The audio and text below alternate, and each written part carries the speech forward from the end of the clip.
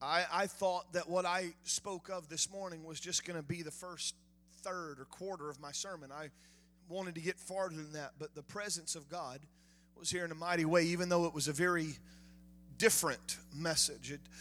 When you start talking about self-esteem and you start talking about self-worth, sometimes we tend to take that out of the Bible and we say, well, that's just psychological stuff. But the longer I'm alive, the more I am 100% convinced that you need, now salvation is first and foremost, because what would it profit a man if he gained the whole world but lose his soul? So just like to tell you, you better be saved, because that's what's going to matter. You think our life here has any length to it.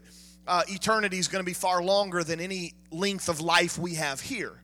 So I think it's important that you and I make sure we're saved first. Acts 2:38, John chapter 3 and 5. We got to make sure we're saved. But can I just remind you that the Bible is far more than just how to be baptized or who God is. If you'll read the book of Proverbs, you'll find that it tells you that if you want to make it in life and you want to, put food on the table, it's best that you work for it. It's got just some good, solid teaching. But as we understood this morning, even our self-worth and our self-esteem is found within the pages of the Bible. And I cannot, nor do I have time, go back and rehash that. And I am encouraging you. I don't toot my own horn too often, but I want you, if you were a Sunday school teacher downstairs or a JAM staff member downstairs, or if you just were not able to be here this morning, you owe it to yourself. And it's not because of what I said, but it's because of the way God ministered. You need to go hear that sermon. You need to go watch that sermon. It's on our Lighthouse app. It's on our website. You can go find it. Brother Tom Harding does all that, and he's got an incredible little event where you can see all of the series that we're doing, this God's Greatest Gift to the Church series. But this morning we preached that God's greatest gift, or one of God's greatest gifts. We started with Emmanuel, God with us. That's the greatest gift God has ever given, the gift of himself. But the second gift that I wanted to unwrap and was God's gift is you. God gave the church you. Well, this morning I couldn't get into the church part. I got not stuck. I don't mean that in a bad way, but I got fixated on that simply you just need to understand God designed you, God created you, God knows everything about you. But tonight, if you'll let me give you part 2. I'm starting on page 10 of my notes, so there you go. And you know what's bad about that is I had 16, 17, 18 pages, but then I had a whole afternoon, and so now I've added some to it, so we'll see what goes on. Somebody said there's 4 bones in every organization. There's the wishbone. Those are the ones that wish somebody else would do the work. There's the jawbones. That's the one that do a lot of talking but never do anything else. There's the knuckle bones. Those are the ones that like to knock everything and kind of, run it all down. And then there's the backbones. The backbones are the ones that carry the brunt of the load and does most of the work. And I'm sure it doesn't matter if it's church, your business, your corporation, your school. You can do a school project and realize those 4 things are present even when you do a school project. But I want to focus to you on God's plan for the church. And in the proper sense of the word, the Greek word would be ecclesia.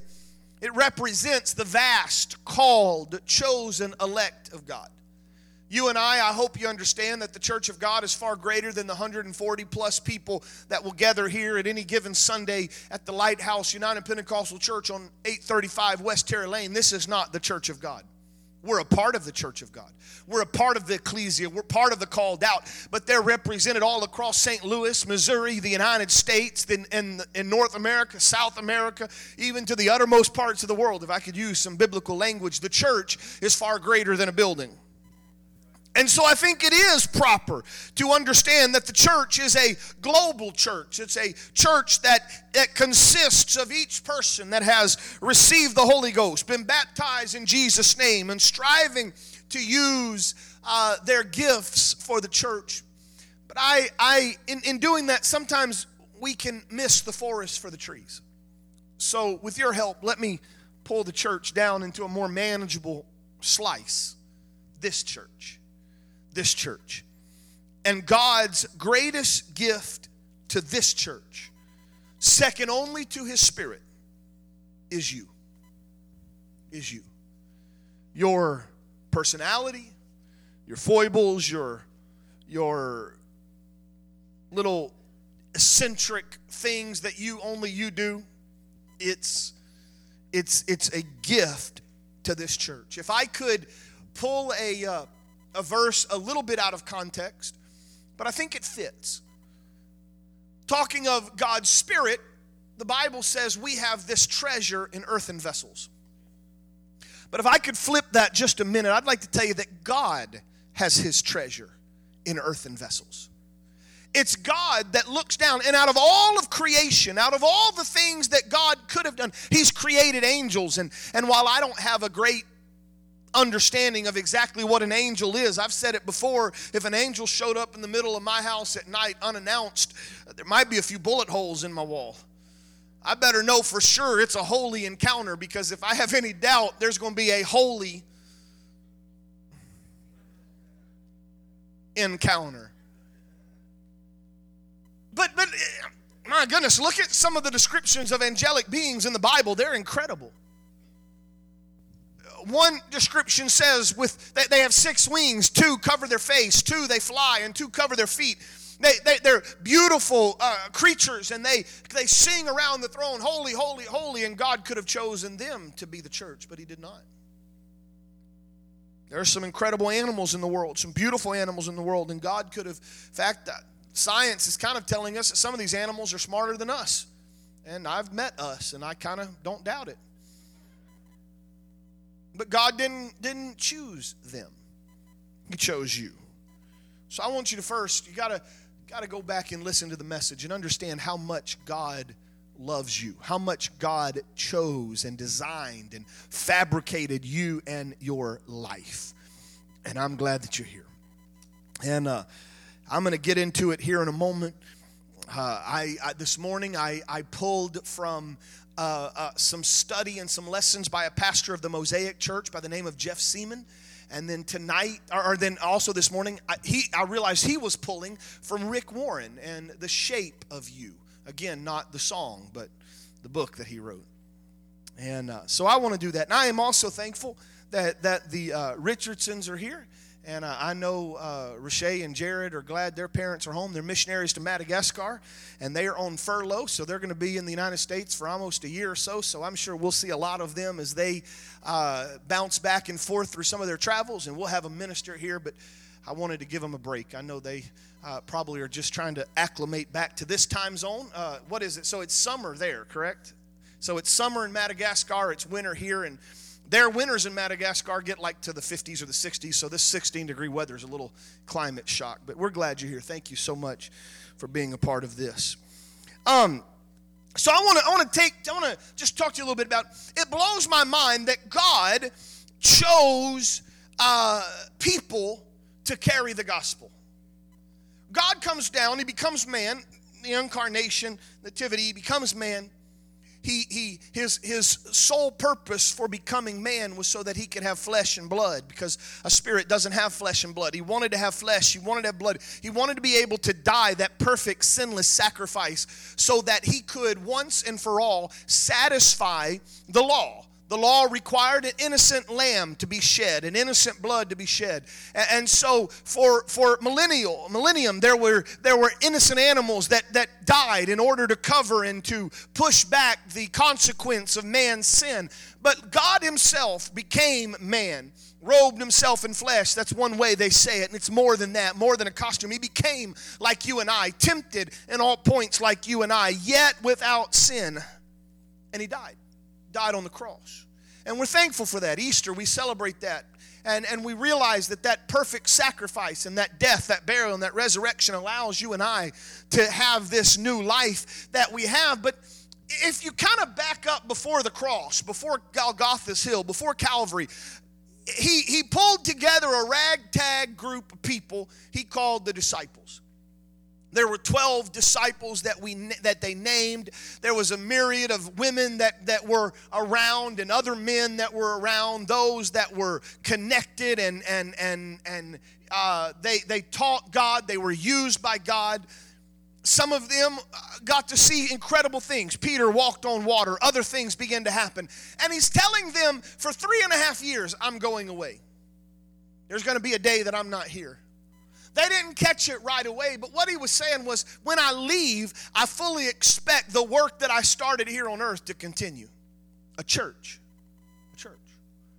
I had it in my notes, but somewhere along the lines of printing out my extra notes and getting here, I threw the wrong set away. So I've got part of this morning's notes and part of what I worked on tonight. So I don't know where we're going to get to. But I find it interesting just to kind of show you how real the church is. Can you imagine someone saying, let's make up a new religion? Let's just totally make a sham religion. Just let's have fun. Let's make up rules. Let's make up regulations. Let's make up worship. And we'll just convince the whole world to follow this new religion. It's not really true. It's not based on anything. But just hang with me. Now, there's going to come a day, after our leader dies, there's going to come a day that they're going to boil you in oil, and they're going to saw you in half, and they're going to use your skin as lampshades like Nero did, and they're going to throw you to the lions. But I want you to just keep believing that lie, okay? And just never waver in the face of persecution. Not a chance that would have happened if this wasn't real.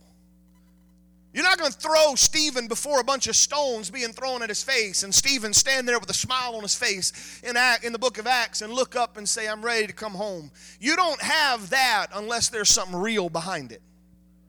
And God implanted in man that the church is not going to be made up of wood. The church is not going to be the building, and I'm thankful for our building. Please don't get me wrong, I'm thankful for our building. But the building is not the church. You are the church. It's not the carpet. It's not. I'm glad. I talked to a pastor today. He called me right before church started, and he needed Brother Ron's phone number because they didn't have any heat in their church this morning. Something had happened. I'm glad I walked in and there was heat. I'm thankful for lights and sound and all of that, but that's not the church. You can have a church on the side of a street corner somewhere. You can have church in the middle of an Amazon jungle. You can have church in your home. You can have church driving down the car, because you are the church of the living God, and the greatest gift that God has ever given to the church is you. I was blessed a few weeks ago to sit in a lesson taught by Sister Thetis Tenney, just an incredible pillar of the faith. And she's mightily used in prayer and just an incredible lady and elder. And she imparted this, and I was writing it down just as fast as she was speaking. She was talking about using your giftings in prayer. It was a prayer seminar, using your giftings in prayer. But she made this statement and just kind of caught it. And again, those of you that are here this morning, I think you'll see the correlation. Your giftings and your callings help make up your personalities, if you will. And when you're saved, I know it talks about a new creature in Christ Jesus, but that new creature is really just the new nature. You don't like to sin anymore. You like to live for God. That's what's new. But God doesn't change your personality, and God doesn't change the way you are. If you were a gregarious person and loved to talk and a social butterfly, when you get saved, guess what? You're still that. And if you were a very detailed-oriented person, when you're saved, you're very detail-oriented. And so she said, and this is not my message, but just so you can get it, for example, your prayer life should mirror your natural personality. I forget who I was talking to this morning, but and it'll come to me in a minute. I think it's Brother Harding maybe, but I made this comment that I don't have long conversations with anybody if I don't have to.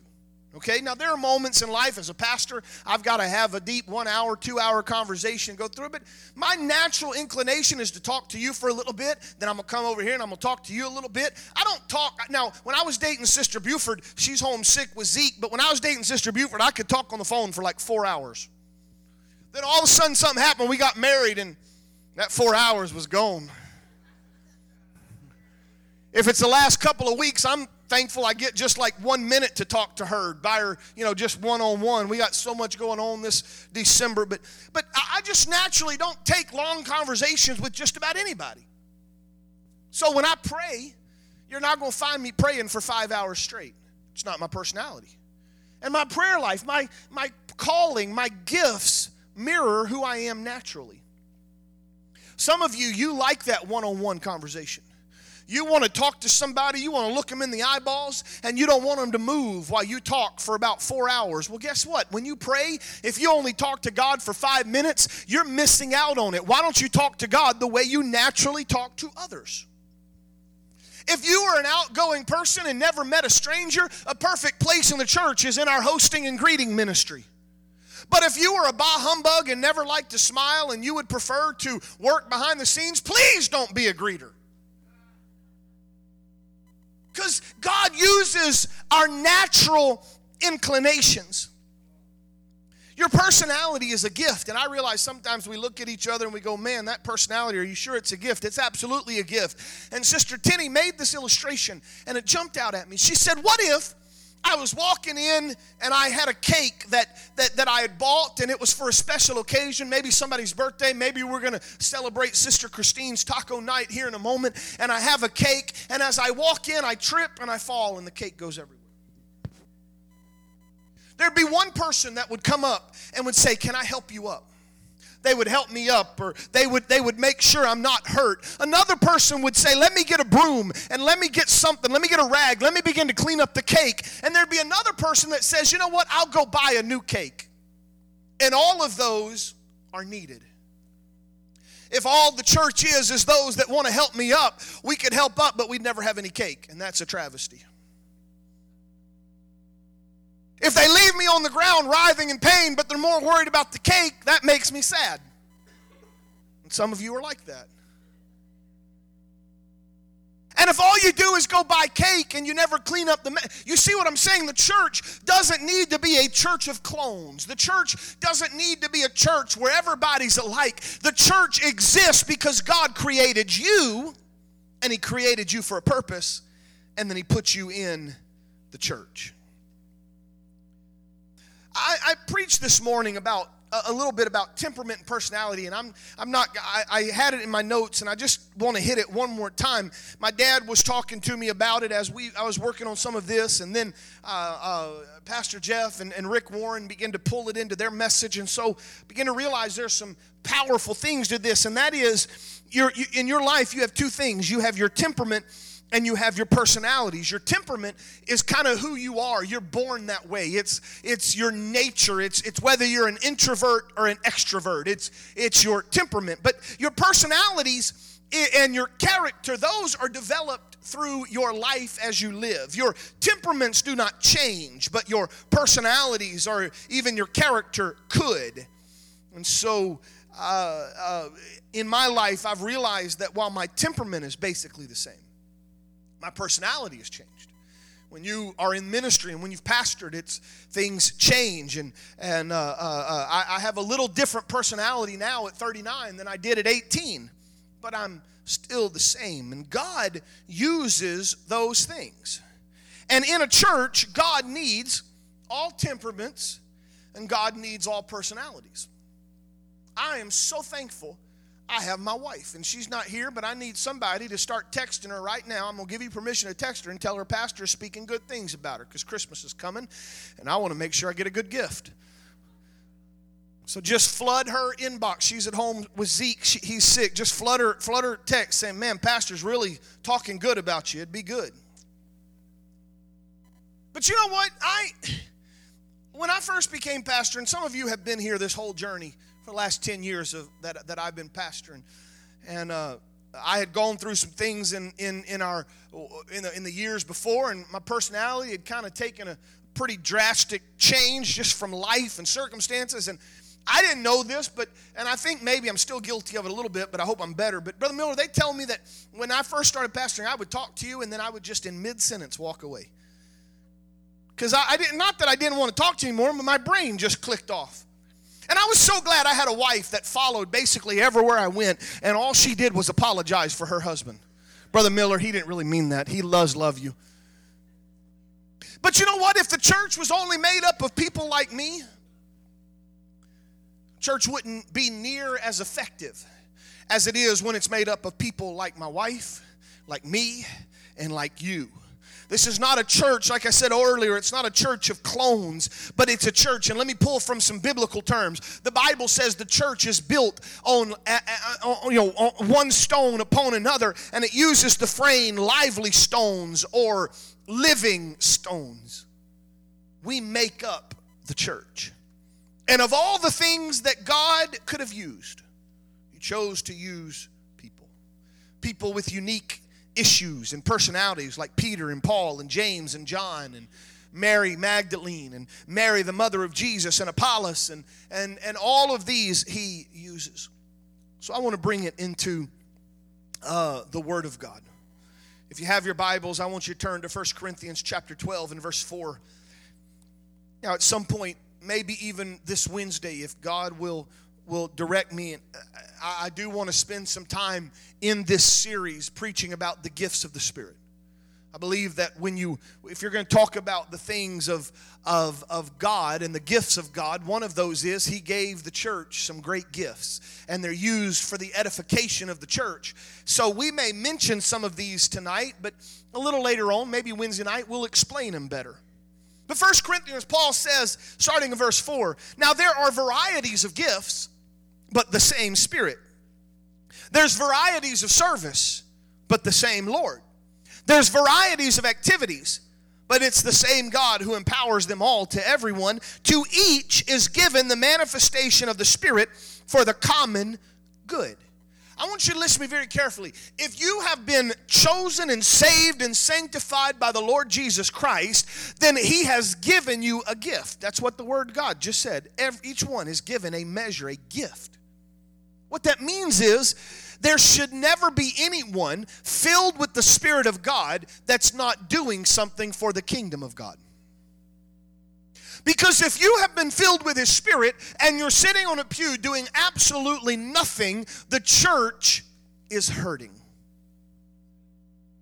I believe this with everything within me. The church does not need to exist on just a few or just, 20 or 30 or 40% of the people doing something. But no, the church needs you all. There's a variety of gifts that need to be operating in the service. There's a variety of service that needs to happen. On Sunday morning, that's one of the best times you can see that variety of service. For an hour and a half on Sunday mornings, we've got people singing, we've got people playing, we've got people preaching, we've got people speaking, we've got people taking the offering, we've got people running the sound, the computers, the multimedia, we've got a video operator, we've got those that greet and host out there, we've got Sunday school teachers downstairs and nursery workers and youth staff, all going on. And if just one of them is missing, the church hurts. To each, verse 7, is given the manifestation of the Spirit for the common good. For to one is given through the Spirit the utterance of wisdom, to another the utterance of knowledge according to the same Spirit, another faith by the same Spirit, to another the gifts of healing by the one Spirit, to another the working of miracles, to another prophecy, to another the ability to distinguish between spirits, to another various kinds of tongues, to another the interpretation of tongues. But all are empowered by one and the same Spirit, who apportions to each one individually as He wills. And so God is looking at you and He's saying, what can I give to you? What gift can I empower you with that you in turn will help the church? Verse 12, for just as the body is one and has many members, and all are the members of the body, though many are one body, so it is with Christ. For in one Spirit we were all baptized into one body, Jews or Greeks, slaves or free, we're all made to drink of the one Spirit, for the body doesn't consist of one member, but of many. Now, Paul uses this word picture, and I'm going to act it out here in a moment. I want to make sure you catch it. But what if the foot should say, because I'm not the hand, I don't belong to the body? Would it make it any less a part of the body? Or if the ear should say, because I'm not the eye, I don't belong to the body, would that make it any less part of the body? If the whole body was an eye, it'd be weird, but what would the sense of hearing? If the whole body was an ear, it'd be kind of ugly. Where would the sense of smell? But as it is, God arranged the members of the body, each one as He chose. What if the foot said, you know, it's not fair? You think I'm ugly, and so you always put socks on and you put shoes on and you never let me run free and breathe. At least that's what I say to my feet. You know, you clap your hands and you can play instruments and you can play the piano and those fingers get all the accolades and all the work, and I'm kind of tired. You don't like me, and so I don't even want to be a part of the body. Well, the foot doesn't have the choice of spontaneously amputating itself from my body. It's stuck. And so what is the point? What is the purpose of you looking at anybody else in the church and say, well, I can't be like them, so I guess I'm not part of the body, when God said, I don't want you to be like them. I created you with your own unique abilities and your own unique talents and your own unique circles where you can reach, and maybe I called you to be a foot, but there's no other way to get to where you're going unless you're a foot. Some say, well, man, wouldn't it be awesome if we could just all be on the platform? Well, that would be as dumb as if we were just a great big eye walking around this earth. If everybody was on the platform, who'd be in the pew? I went to a church, and I've talked about it, went to a church when they had a choir. Anybody could come sing in the choir, and about the whole church would get up, and they'd come sing the choir. They'd pick up the old songbook, and they'd sing, and you'd look back, and there'd be like 5 people in the audience. God doesn't want us to be all the same. And there's not one part of the body that's greater than the other. Verse 19, if all were a single member, where would the body be? As it is, there are many parts, yet one body. The eye cannot say to the hand, I have no need of you, nor again the head to the feet, I have no need to you. I better never hear, and I don't think I ever have, but I better never hear someone look at somebody else and say, I'm better than you because I get to sing up here, or I get to teach a Sunday school class. And I'm going to tell you why that's so important never to say that. But the body can't say, well, since you're not the eye, you can just leave. In fact, the Bible goes on to make this statement, and it's a statement that's used other places. It says, on those parts of the body that we think less honorable, we bestow the greater honor. And our unpresentable parts are treated with greater modesty, which our more presentable parts do not require. But God has so composed the body, giving greater honor to the part that lacketh it, that there may be no division in the body, but that the members may have the same care one for another. Some may say, well, man, pastor, he gets all the accolades. He gets all the everybody looks at the pastor. It's his church. He's up there behind the pulpit, and he's always preaching, and he's so great. And look at little old me. What am I going to do? But can I tell you that in a normal service of about an hour and a half, that first 45 minutes to an hour, you're making a great difference on those who walk in this building long before the pastor ever opens his mouth. In fact, I'd like to tell you that you might not think it's that important. But before service, Lydia was talking, wherever Lydia is. Where you at? There you are. Hi, Lydia. Lydia said, she was talking to Brother Tom and some others. She said, I feel like I want to be a part of the greeter team, the hostess team. Can I tell you that handshake you give to someone when they walk in the door may mean more to them that moment, that day, than the sermon I'm about to preach?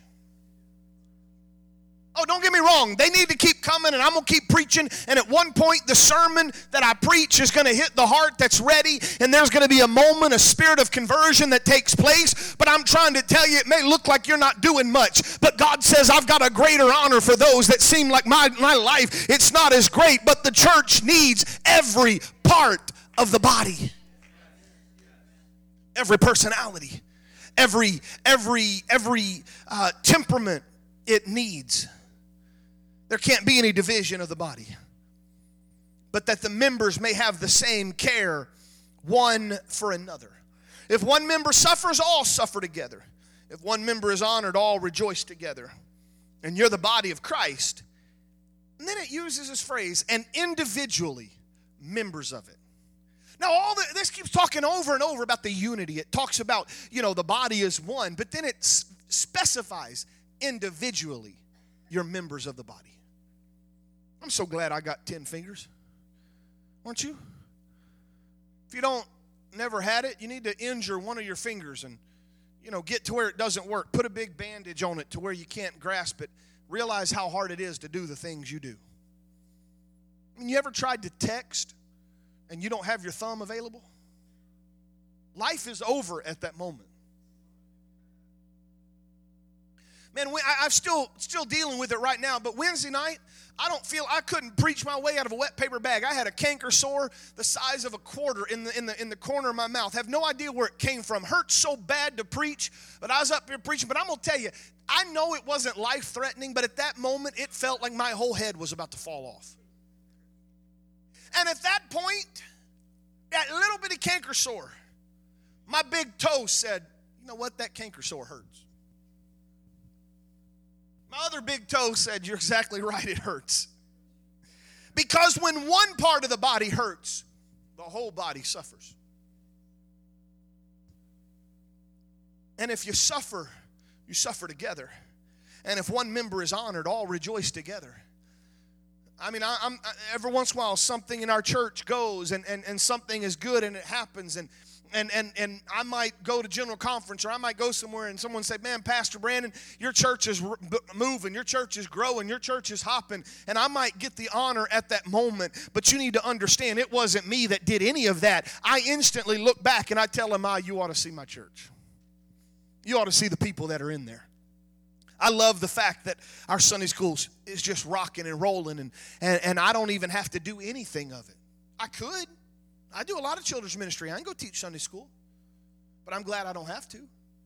I was a youth pastor. I could be a youth pastor again. I could teach young people, but I don't need to at this moment.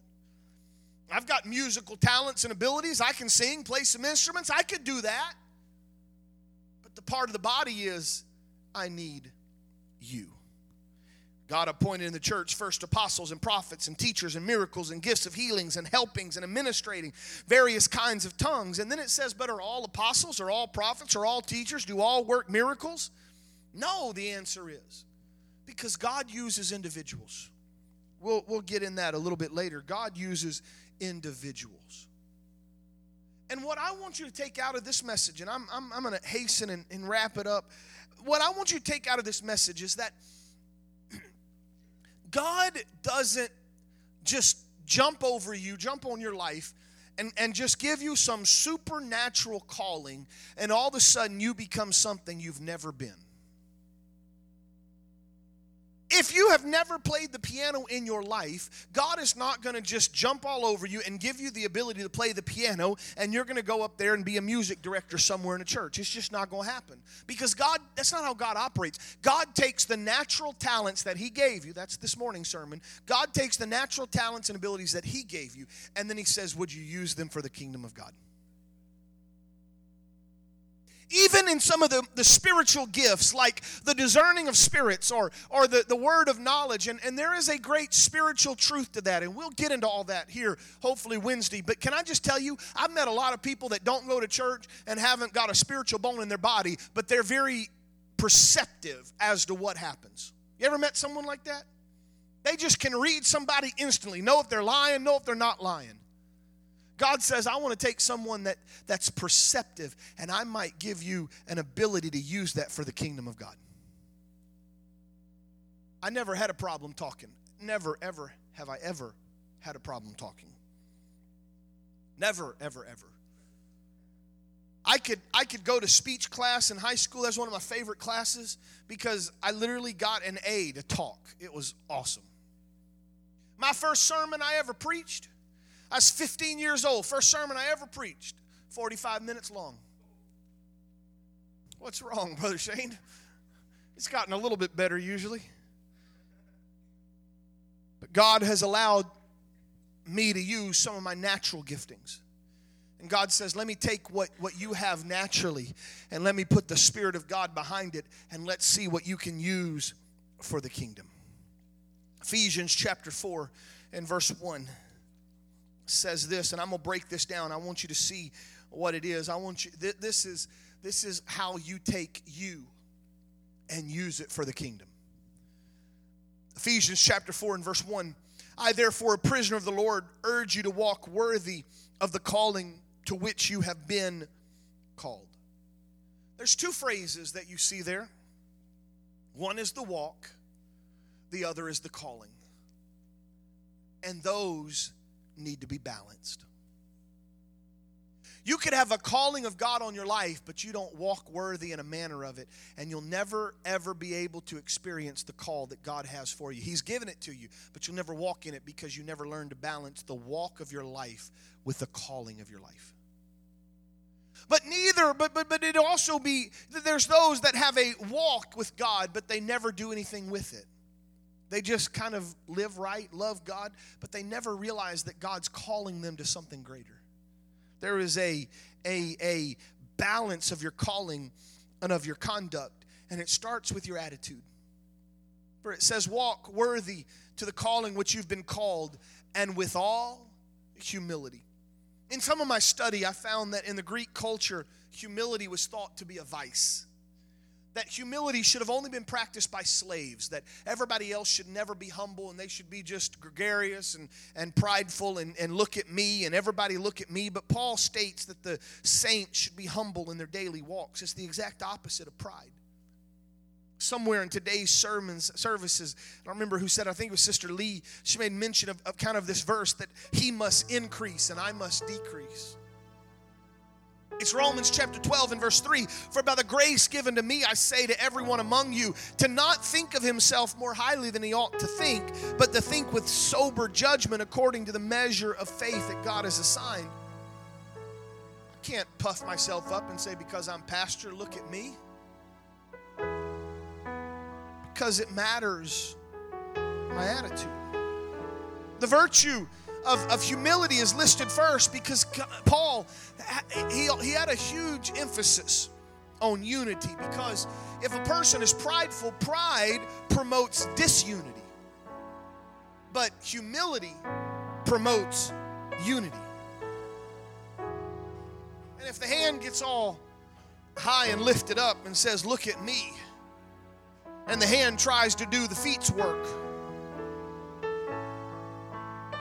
it's kind of like, I don't know, maybe use a sports metaphor. You ever played, and I've played volleyball with some of you, and so I'm going to preach to you for a moment. You ever played volleyball with someone, and they literally play every position? It's like, serious, give me a chance. You were in that corner, I'm in this back corner. Stay away, let me hit the ball once in my life. But you know why they do that? Usually because they think they're better than everybody else, and they think that the only way they can win is if they're the ones that hit the ball. And in the church, we can't have that. I called them in high school ball hogs. I don't know what y'all call them now, but I called them ball hogs. In the church, there is no room for anyone to say the church exists because of what I do. No, it don't. Because as much as God needs you and as much as God wants you, He can replace you very easily. If you don't believe that, look at some of the lives that like Judas. He got lifted up, prideful, arrogant, thought he could do it his own way, and he ended up dying in a potter's field. And there was another disciple ready to take his place. God says, you know what, I want to use you. I desire you, but I'm not going to let you be the main thing. So it is that Jesus himself shows us that supreme example in Philippians chapter 2 and verse 6. Says, though he was in the form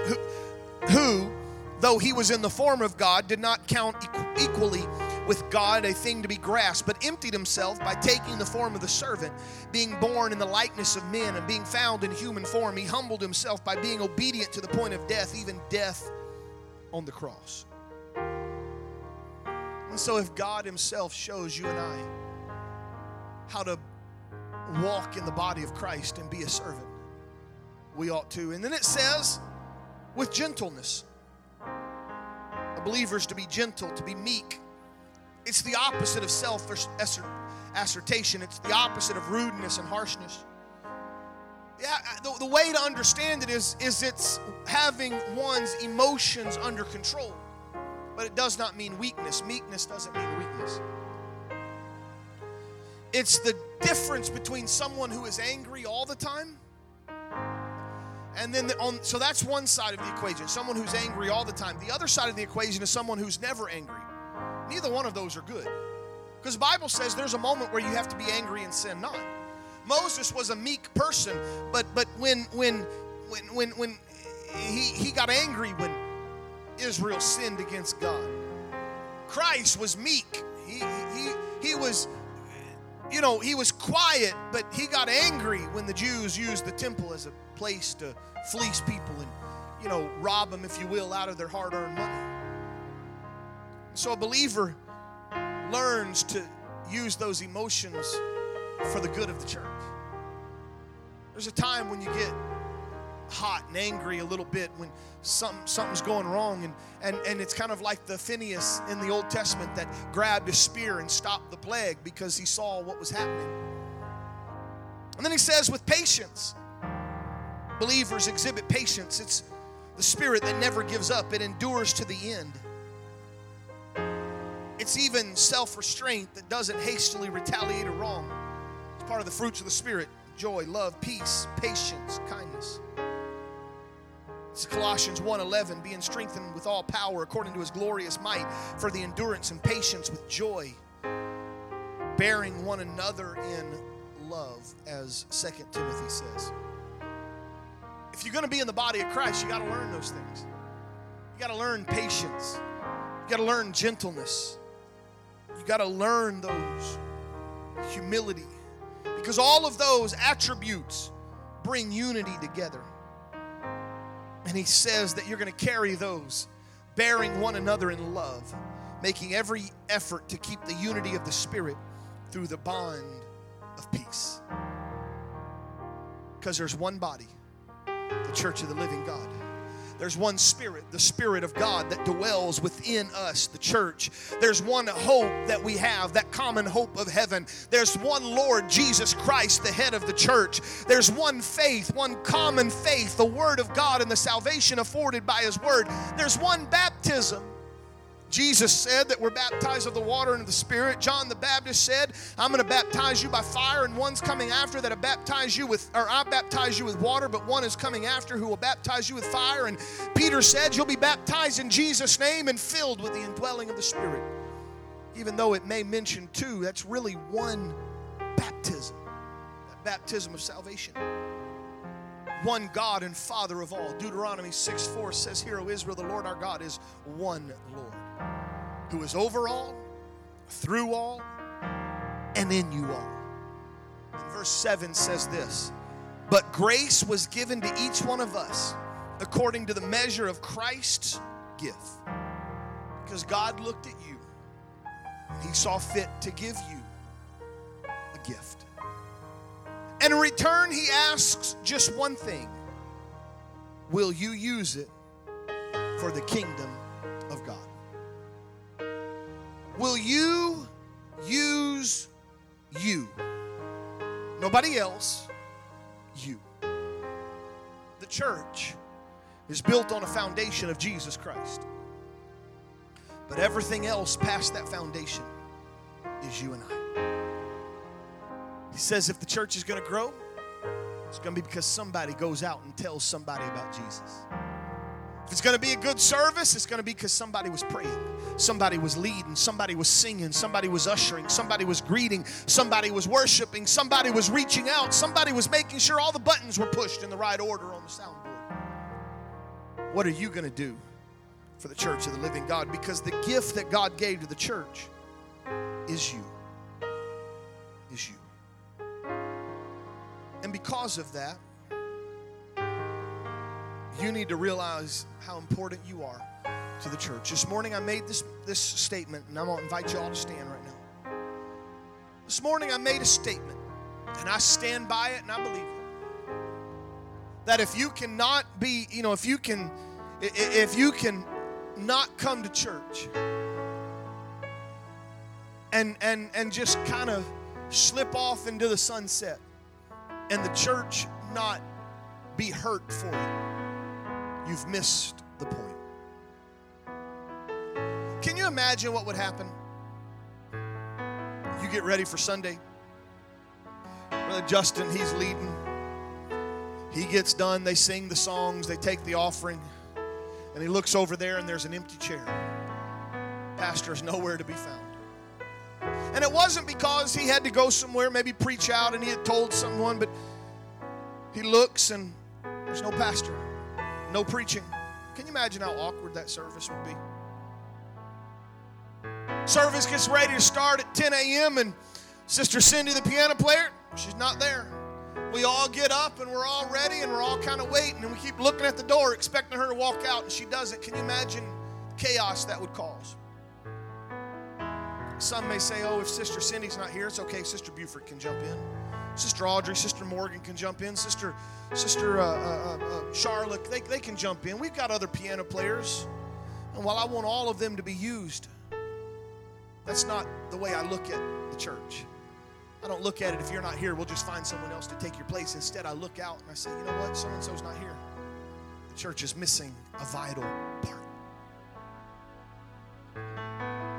And all too often, we blame the church and we blame the pastor and we blame the leadership. When in reality, you ought to look deep within yourself. And you should ask this of yourself. What am I doing? Again, let me step away from the pulpit. I'm not pastor right now. I'm just Brandon Buford.